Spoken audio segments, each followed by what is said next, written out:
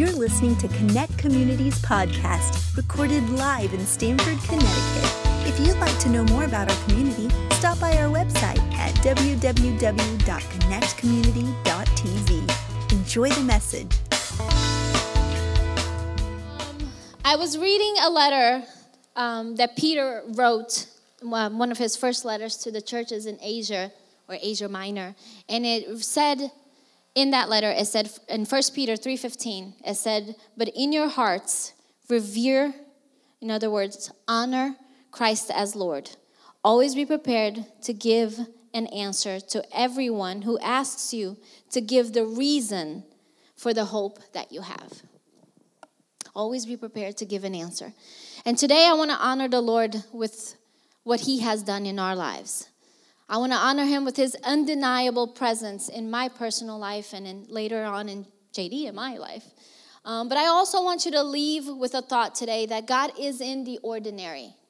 He is in the ordinary. He is always, always, always around, and he's always present. And so today I'm going to share with you many pieces of my story. And I've entitled this message, Unshakable Hope. Unshakable Hope. Because I have learned, if there's anything I have learned, and I want to encourage you with a passage actually in Scripture that really exemplifies who God is. And it's found in Romans 8. It's verse 31 through 39. So if you have your Bible, I want you to mark it in your Bible, because this is something I believe that in times of our lives when we're going through things, when we're going through trials, it is a good passage to remind yourself of. And I'll tell you, sometimes you have to remind yourself of daily. It's found in Romans 8, and it says, what then shall we say to these things? If God is for us, who can be against us? He who did not spare his own son, but gave him up for us all, how will he not also with him graciously give us all things? Who shall bring any charge against God's elect? It is God who justifies. Who is to condemn? Christ Jesus is the one who died, more than that, who was raised, who is at the right hand of God, who indeed is interceding for us. Who shall separate us from the love of Christ? Shall tribulation or distress or persecution or famine or nakedness or danger or sword? As it is written, for your sake we are being killed all day long. We are regarded as sheep to the slaughter. No, in all these things we are more than conquerors through him who loved us. For I am sure that neither death nor life, nor angels, nor rulers, nor things present, nor things to come, nor powers, nor height, nor depth, nor anything else in all creation will be able to separate us from the love of God in Christ Jesus our Lord. Amen. Amen. See, the foundation of our hope, of JD and mine, of our hope is that nothing can separate us from the love of God. Nothing. And so I have said this many times. I have told you, and everybody that knows me knows I will, die telling you that there is power in your story. There is power. There is redeeming power. There is power that Jesus can heal, Jesus can change, Jesus can make all things new. The power of the gospel, the power of salvation is in your story. And I believe that with all my heart, that God does things in our lives so that we're able to lead others into salvation as well.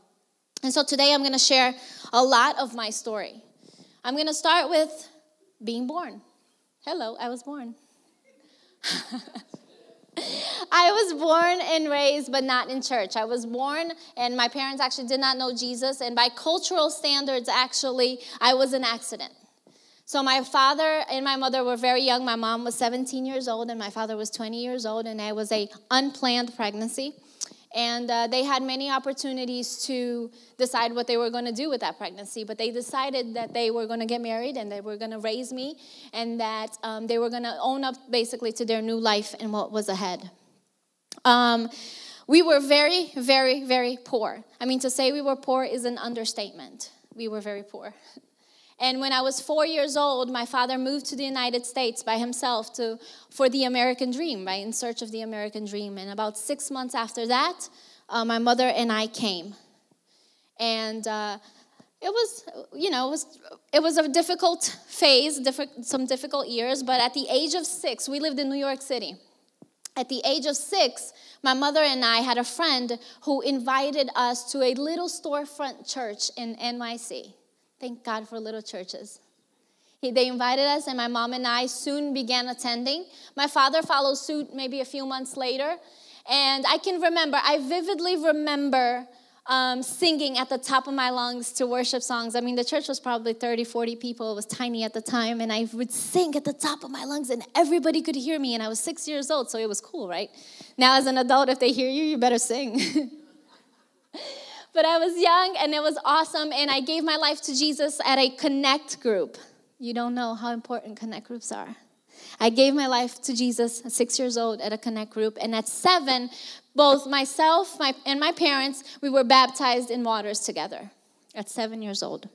So my father was on fire for Jesus, right? And he's decided that he wanted to bring this Jesus, this new, relationship that he had formed. He wanted to bring it to his parents. And so we moved back to Brazil. My mom was pregnant with my sister, 8 months pregnant with my sister. We hop on the plane. We move our entire lives to Brazil. And my father's going to share the gospel with his family. And I'm not going to tell parts of the story that are not mine to share, but I will tell you what I have learned even at such a young age. From the age of 8 to 12, we lived in Brazil, and I learned hard work. I learned tenacity. I saw my parents struggle. Again, we were very poor. I saw them, but I also saw them fight, and I saw them rise, and I tell you what, my parents are my heroes. I saw them struggle but never give up. I saw them rise every morning and make sure that we had food on the table. My parents are awesome, and I honor them. So we moved back at the age of 12, okay? We moved back to the States, and we go back to New York City a few months after we moved to Connecticut. I lived in Bridgeport, guys. From the ages of 13 to about 18, I lived in Bridgeport, and I will not go into many details about that, but let's just say that my teenage years were turbulent. But when I turned about 15, between the ages of about 15 and 18, I decided that I knew everything. Any 15-year-old know everything? Yeah, I knew everything, and so I decided that I was going to take on jobs in the weekend so I would miss church, right? At that point in my life, I was very disillusioned, and I did not understand why things were happening the way they were happening. And, sometimes as a teenager, you don't really understand much, but you just decided, you know what, I don't need that. I'm going to go do things my own way. I'm going to, I got my life. I got this. So every Friday, it was interesting. We had this youth pastor, and I shared this before. We had this youth pastor at the church there. He would call me every Friday, and this was pre-cell phone age. Can you remember that? Pre-cell phone, he would call the house and leave a message.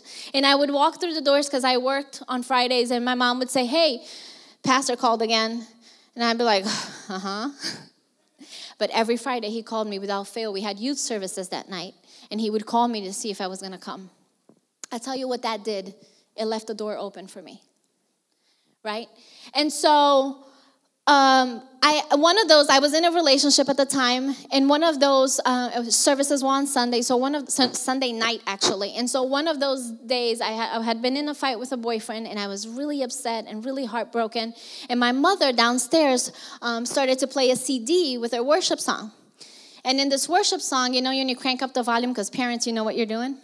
So you crank up the volume, right? And she was playing this worship song, and this song was all about how God loved us and how his love for us and his love. And it was like as if God was speaking, in that song. And I began to weep in my room, and I'm like, it was not pretty. It was an ugly cry. And I was crying and crying and crying, and I decided, okay, Mom, I'm going to church with you today. So I cried all the way to church.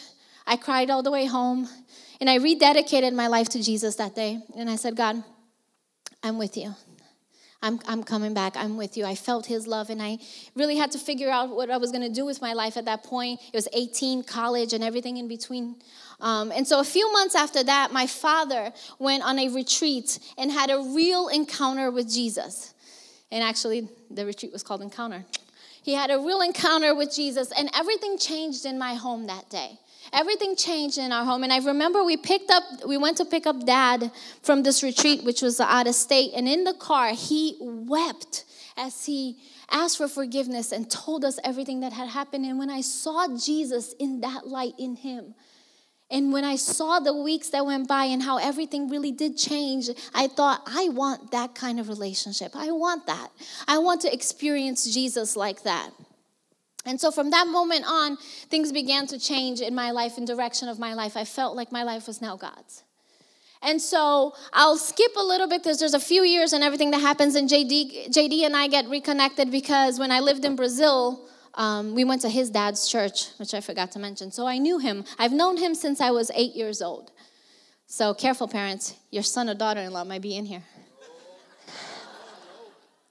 Hey, I hope they're in here. So I know we got reconnected when he came to our church here in Connecticut to lead worship. And, we reconnected, we talked, but we didn't start dating, fast. We reconnected as friends. And so time goes by. We decide that we're going to date. We decide that this is for marriage. And so I moved back to Brazil and we get prepared, we get married and all that. And I want to skip to the point where we are now leading the youth and young adults at the church. We're pastors in his dad's church, and God begins to move in our hearts. And he wakes up one night and looks at me and he goes, honey, where's Houston? I said, I don't know. All I know about Houston is Houston, we have a problem. You live in, right? I mean, up here, what do you really know about Houston? That's what I knew. And so we didn't know, but, we felt this calling inside. And so we end up moving to Houston. We are, in Humboldt, Texas, which is a suburb of Houston. And we're there. We've landed, the plane. We're there. And we're in this hotel room. And we're like, okay, what do we do now? We're here, God. We came like you told us to come. We're here. And so we pick up this magazine, a for rent or apartment guide or something magazine that they have. In Houston, they have a lot of these. And it's looking for apartments that you want to rent. And so we look at it, and I kid you not, the first one we point to, we're like, okay, we're going to call that place and see if, if we can get an apartment. My parents so graciously decided to move with us and to say, hey, we're not going to break the family. We'll go with you guys. We're like, thank you, Jesus. Somebody who knows what they're doing. So we look at these apartments, and our thought is we're going to live with them for a while until we figure this out, right? So we go to these apartments. The first one I point to, I call. We make the appointment. We go. We're walking around and touring to find an apartment to live. And I talk to the lady. I was like, what you do is fun. It looks fun. Like, what do you do? Like, you're showing me apartments, right? She goes, I show apartments, and, this is the job, and blah, blah, blah. I was like, oh, cool. So I look at her very boldly and say, do you have an opening? And she looks at me. She goes, matter of fact, we have an opening for a weekend person. And if you get the job, you live for free. And I thought, God led us to the right place. All right, let me talk to your manager. She looks at me like I'm crazy because I had no experience. I've never done it before. Nothing, right? I'm just moving back from Brazil. There was no reason for me to want to talk to the manager. But I go into the office, talk to the manager, and I kid you not, I get hired on the spot. And she thinks, everybody's like, okay, this is really weird, but we're going to go with it, right? And so JD and I are like, okay, great, we have an apartment. Now I'll figure out how to get another job throughout the week so we can eat, right? JD was coming, obviously, and he had to get all his paperwork and everything situated, so we understood that I was going to cover for a little while until everything got, fell into place, and he found a job and all of that. So we were set. I worked that weekend, and then by Monday morning, when I'm talking to the manager, she hires me full-time. And I was like, praise Jesus, everything is falling into place. Yes. So we're trying to figure out, okay, church is next, right? Because when you feel like God is leading you to something, you kind of go, okay, God's going to get us to exactly where we need to go, right? Everything is going to open up, and so we get on this path. And so we turn on the TV, and we see Victoria Osteen on the television preaching, because it was Mother's Day weekend, I think, or it was the message from Mother's Day weekend. And she's preaching there, and we go, that's where we need to go. But how do we get there? Remind you, we don't know anything about town, so we're waiting to figure out where that church is. And my husband didn't speak English. So it was me trying to figure most of the things out at the time. And so I am working that week, and they hired a temp to come in and do some stuff in the office where I'm working. And she starts to tell me about the church she goes to. Guess what church she goes to? Lakewood Church. She goes to Lakewood Church, and then she tells me, hey, why don't you guys come? So JD and I, happy peppy, thinking, okay, we're going to go visit this church. And we walk in, and we knew. We knew that we had found the place that we were supposed to be. And we went on Saturday night, and it was so funny. We were so excited and so hyper. We went the next all 3 services thinking it would be different. We're like, we're going to live in this place. We are here. So we're in this church, right? And we knew we were supposed to be there. And at this point, you're going, oh, yeah, everything just started to happen. No. That's where everything stopped. For the next 3 years, JD and I tried everything we knew how to do to connect, but we couldn't connect. We couldn't figure it out. We're like, God, what is going on? We're in here, and he joined the choir, and he's trying to connect with people, but he's still trying to learn English. And, I'm working, and he's working, and we're doing everything we can to make it ends meet. But it was 3 very, very, very hard years. It just wasn't happening. And to be honest with you, we were becoming weary. We're like, God, you took us from pastoring in his dad's church. We were leading the youth. The youth was growing. Everything was going great. We were doing well to this place. And we know you brought us here, but what's going on? Did we hear it wrong? Is this the wrong place? Is this what are we doing? What is going on? It felt dark. And it felt lonely. And it felt like God had just said, okay, peace out. You do things on your own now. I've done my part. Right? And so at that moment, my parents were thinking about moving to Florida because my aunt lived in Florida. So they were kind of feeling the same thing, They were feeling lonely. They didn't know why they were there. And so they thought, well, why don't we move to Florida? At least we have family there. And so JD and I contemplated that because nothing had happened. Nothing had happened. Nothing that we thought God was going to miraculously do immediately hadn't happened. And so we're sitting there going, okay, what do we do? And so I got a little bold, as I often do with God, not because I feel like God has to do it my way, but because I know that if I'm real and if I'm honest and if I just want to hear from God, he is faithful to respond. So I got a little bold and I said, God, there's an opportunity in this company that I'm in to become an assistant manager, to move up. I have no qualifications. I have no experience. I don't know what they do, but I want the job. If you want us to stay here, I want you to open the door. That was bold, I know. I said, I need you to open the door. I need your hand. I need your substantial hand that you are in this. And it was funny because I was the one setting up the interviews for the manager to meet with people that wanted the job. And I promise you, I set them up. I didn't sabotage. I set them up.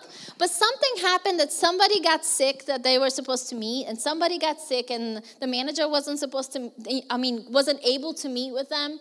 And so she comes in the next day, and she looks at me, she goes, okay, I'll give you 30 days. If you can do the job is yours. And I thought, all right, God. All right, I'll take the job. See, I'm sharing this because much like you guys, there have been many moments of hope deferred. The Bible says that hope deferred makes your heart sick, right? And there have been many moments of hope deferred in our lives. And I want to speak into this moment for a little bit because sometimes we think that because God is silent, he is not there, and that's not true. We think that because he is silent, he's gone, and he's not. Silence means that it's time for us to grow up. Silence, the moments of silence is teaching us to trust. It's teaching us to remain. It's teaching us to not be led by our feelings, right? Those moments of silence, those moments that we in church call them valleys. We often say, I'm going through a valley. Well, those are the moments where God is going, babe, dig your heels in, learn. Learn. Those are the moments we honor God with our trust. We honor him when we stay in the last place that he told us to be. In moments of silence is not moment to move. It's moment to remain and to be faithful and to say, God, I am here. You put me here. And I am going to do everything you told me to do until you tell me to do something else. Right? That's what silence is. And so God doesn't leave us ever. And I want to tell you that he never left. He never left. But that was our moment to dig our heels in and grow some roots. And when you can't see, I always like to share this because I hold it very dear to my heart. When you can't see the hand of God, you trust his heart. He is for you and he loves you. And so as the story continues, right, we didn't move to Florida. We got the job. And because I had, answered prayer gets you a little more bold, I sent an email to Lakewood. I said, hey, JD and I have been going to Lakewood, for your church for 3 years, and we're trying to connect, and we want to volunteer. Is there any place, anywhere, we will do anything. Is there anything we can do to plug in and to volunteer? And that same afternoon, the young adult administrator responded. The youth and young adult administrator responded to us, and, long story short, we were plugged in within that week. We were volunteering in the church, and within, I think it was 4 or 5 months, I was working in the youth department. And then about a year after, JD is working. And so for now, both JD and I, one answered prayer, one response, changed a lot of things. And so we worked at Lakewood for about 7 years, he and I. And then, as most of you guys know, we got pregnant. We had Maya. We purchased a home, and we thought everything was great. And, we're going to live here for the rest of our lives. And who else would go? Why would you go anywhere else? Lakewood is the best place in the world to be. Of churches, it's like, this is where you get to impact the world. This is where you get to see lives changed in the bazillions, right? So Lakewood was it, and we were right. And then our hearts began to change. And both he and I began to feel a sense of shift. And it was funny because Pastor had been preaching, there's a shift coming. And we're like, oh, not for us. There's a shift coming. Yeah, those words we speak over you guys? We know what we're doing. Pastor began to preach, there's a shift coming, and we felt the shift inside, and we're like, what is going on? We had just purchased a home, we have a new baby, we're not going anywhere. We felt a shift coming. And so both JD and I started to pray about it, right? Because you're like almost the rebuking prayer. But we started to pray because it's cray-cray. We're plugged in. We have community. We have family. We have a kid. We have a house. Like, who leaves that? Who leaves that? So we went back to the drawing board, and we did what we know how to do. We were like, God, we have these responsibilities. We have these things ahead of us. Just listen. Our answer to you is yes, but we need to know it's you. We need to know you're speaking to us. We need to know. And I like to make lists because I just do. And so I put a list of several things before God, and I said, God, we need to sell our home, and God, we need this, and God, we want our supervisors, the people that are, over us, and our pastors to have a blessing and have something to say, speak into it. We want them to see it. And we also want you to tell us where are we going, and, what we're doing. And so we made this list, and I vividly remember, that I was sitting in my bed, I was praying, I was going, God, I don't know what you want from us, I feel it, I don't know what it is, but you know what, you have my phone number and you have my email, tell me something. Got emails, guys. So at that same moment, JD is in a meeting at the pastor's house, at the young adult pastor's house, and they're in a meeting, in the middle of the meeting, and he forwards me an email. No reason for him to forward me that email at that moment. They were currently in the meeting. But he sends it over. He didn't know I was praying. I was home, and I look at the timestamp of that email, and that email was for us to go to a church planting conference through an organization called ARC. And I get that email, and I go, oh, gosh. You want us to go to what? So I knew in my heart that was an answer to what I was praying. And so JD and I get ready to go to this church planting conference, right? We get ready, we go. And I kid you not, guys, everything started to line up. The house sold. The what was coming about. Our supervisors looked at us and blessed us and prayed over us and said, we believe in you. We believe what God is placing in your hearts. We're so for it. This is the right thing to do. And we're like, oh, don't say that. Okay. And so everything was falling into place, and he made the way, he gave the why, the how, everything. Everything was in place, and now it was time to move, and we land here, and then things got real. We are in Stamford, Connecticut, and our plan was to get a job.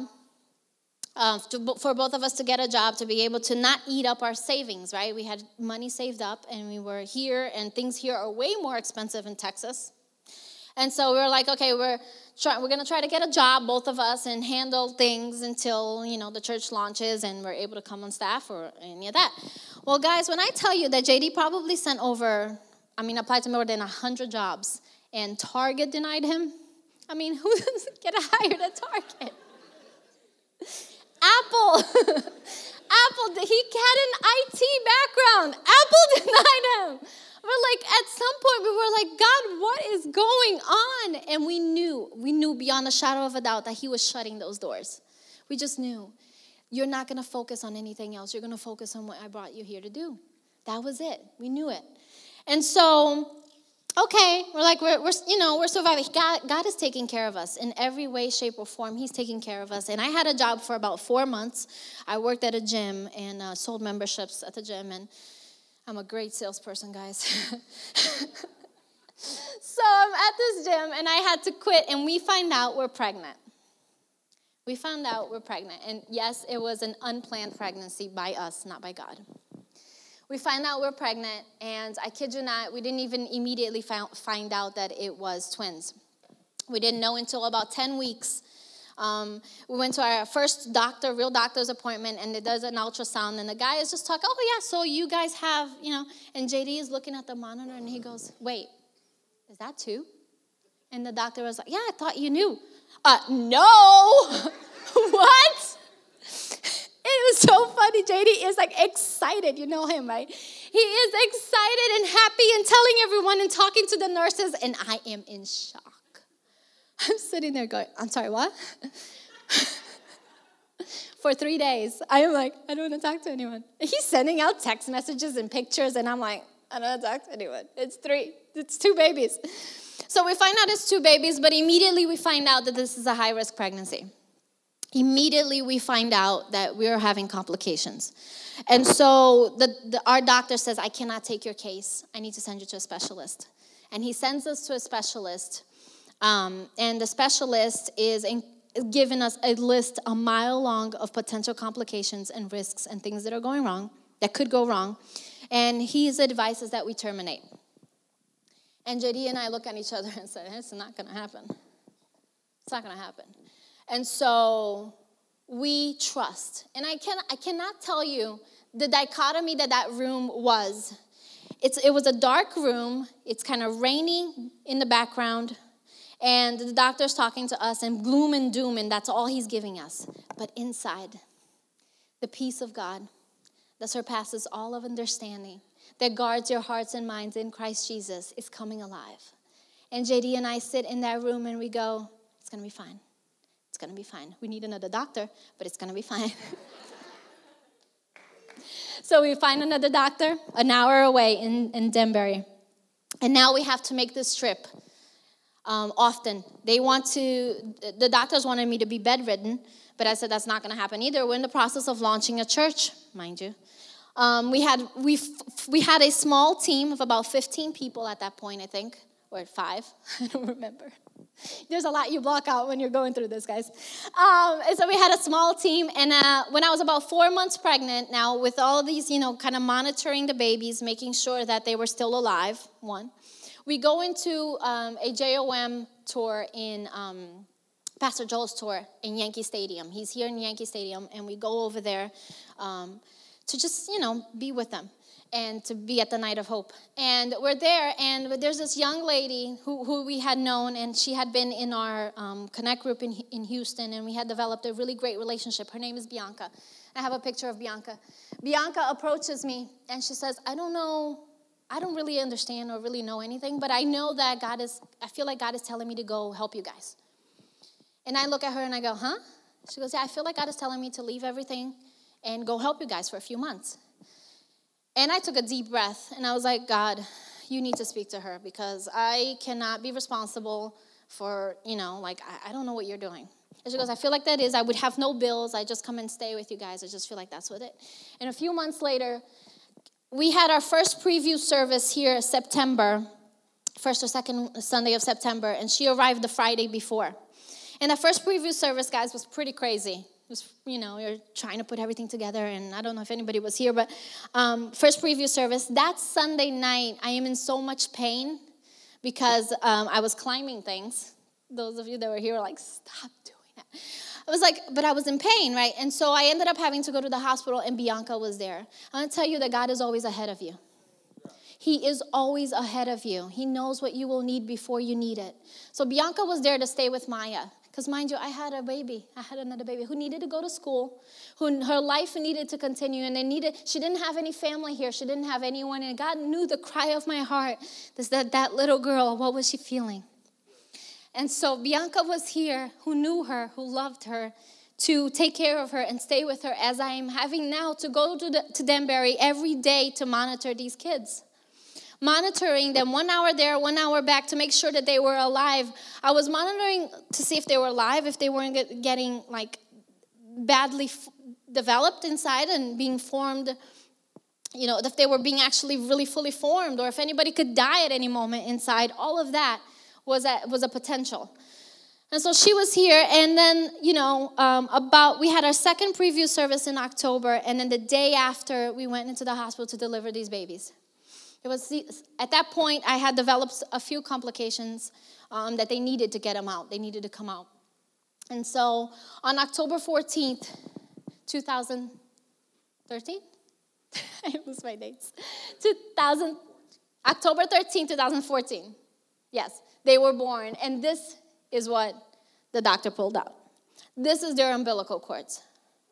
Now, if you look at that could have meant death in every way, shape, or form.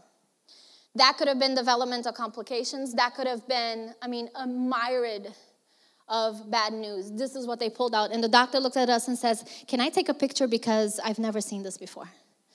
I want to tell you that God is faithful. I want to tell you that God is ahead of you. I want to tell you that if you can get outside of yourself and trust the Lord, He will make a way. He will make a way for you. Down to little things like God sent my in-laws to come to my house. They arrived at our house the day after we brought the babies home. The babies were in ICU for 1 full month. They arrived a day after we brought the babies home, and they took care of everything in the house for me. They took care of the cleaning, the cooking, everything. They took care of everything for JD and I, and all we had to do was to learn how to be parents to these 2 babies. Now, when they said they were coming for 3 weeks, I thought they were crazy. I thought, you guys are going to come when I'm trying to figure out how to be a mom here. But this was God's provision. I'm sending you help. God is faithful. God is good.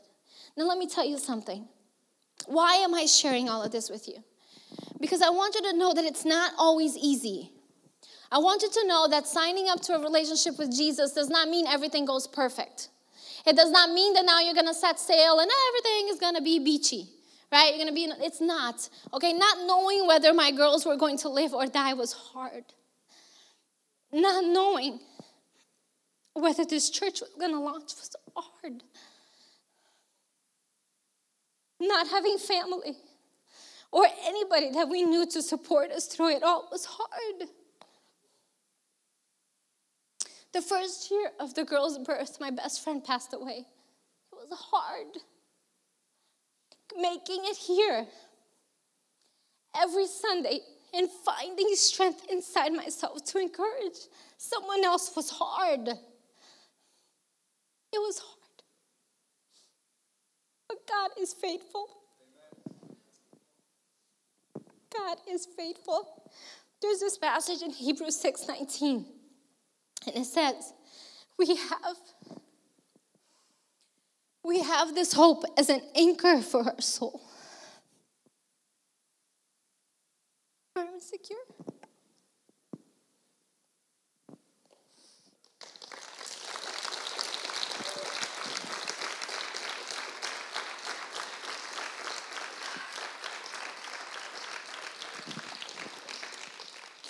See, hope comes when we can struggle and remain. Hope is a function of struggle. And the Lord is our hope in these times. And it does not mean that you will not struggle. But it does mean that you can remain. You can remain, you can stand knowing that God is going before you. So why do we have this unshakable hope? We have it because God is our source. Because God is always there. He's the foundation. He doesn't leave you. He doesn't forsake you. That's His promise. He will never, ever abandon you. See, the Bible says in Philippians 1:6, I am sure of this, that He who began the good work in me is faithful to complete it. And I want to tell you this morning that God, there's two things in this passage. Number one, it's the good work. The work that He begins in you is not bad, it's good. And He is faithful. He will complete it.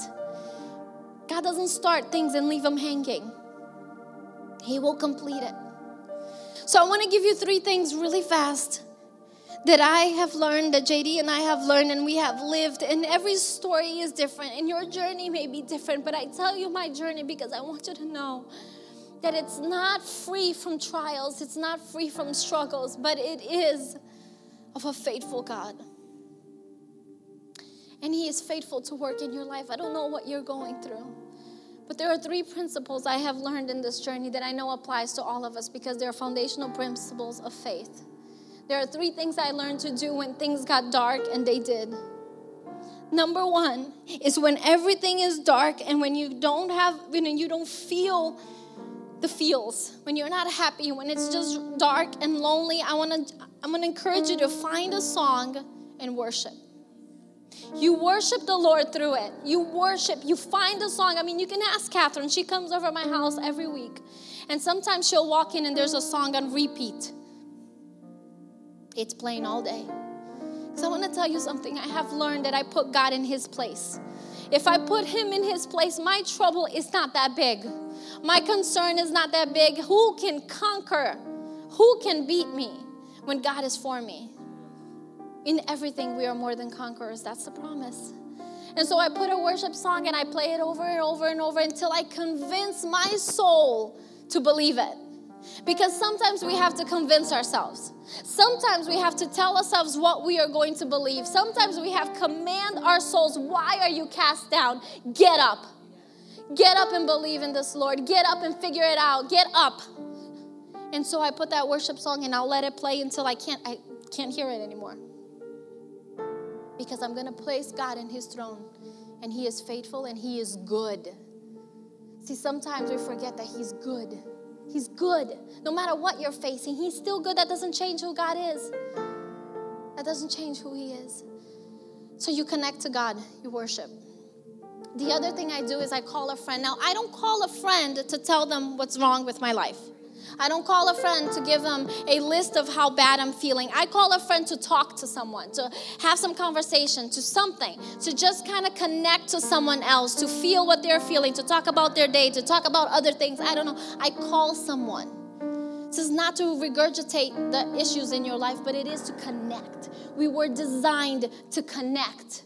You cannot isolate. You cannot back away. You cannot stand alone. You cannot hide. That is not an option. Do not hide when you're going through things. Walk into and towards relationship. Lean in. Connect to others. And the last thing I do, and the last thing we do, is that I will go ahead and find someone else to encourage. When I am down, when I am low, I will sow a seed of encouragement. I got up here every Sunday and I dug deep. And everything that I had, anywhere I can find an encouragement, I spoke encouragement into you. Because I know that if I sow, I will reap. I know that if I take the time to look at someone else and say, hey, you're going to make it, I will make it too. Right? We connect to purpose. God has called us to be a light in this earth, salt and light. And so that means we need to walk into places, doesn't matter how we feel. We walk into places and we encourage someone else and we find the light and we find hope for them when they don't have it. Because in the process of connecting to what God has designed you to do, you will find relief for your situation. You will find it. I tell you all these things because I want you to know that we all go through it. We all go through things. JD and I were not exempt. We don't have a special connection to God that makes us exempt from things, right? We don't. We all go through it. You've been through ups and downs, and we continue. And there's many, many, many more parts to the story that I can tell you for days. But I have learned to stand on God's goodness and His faithfulness. Because He will show up. He will show up. He always does. Amen. I'm going to ask you to stand for me.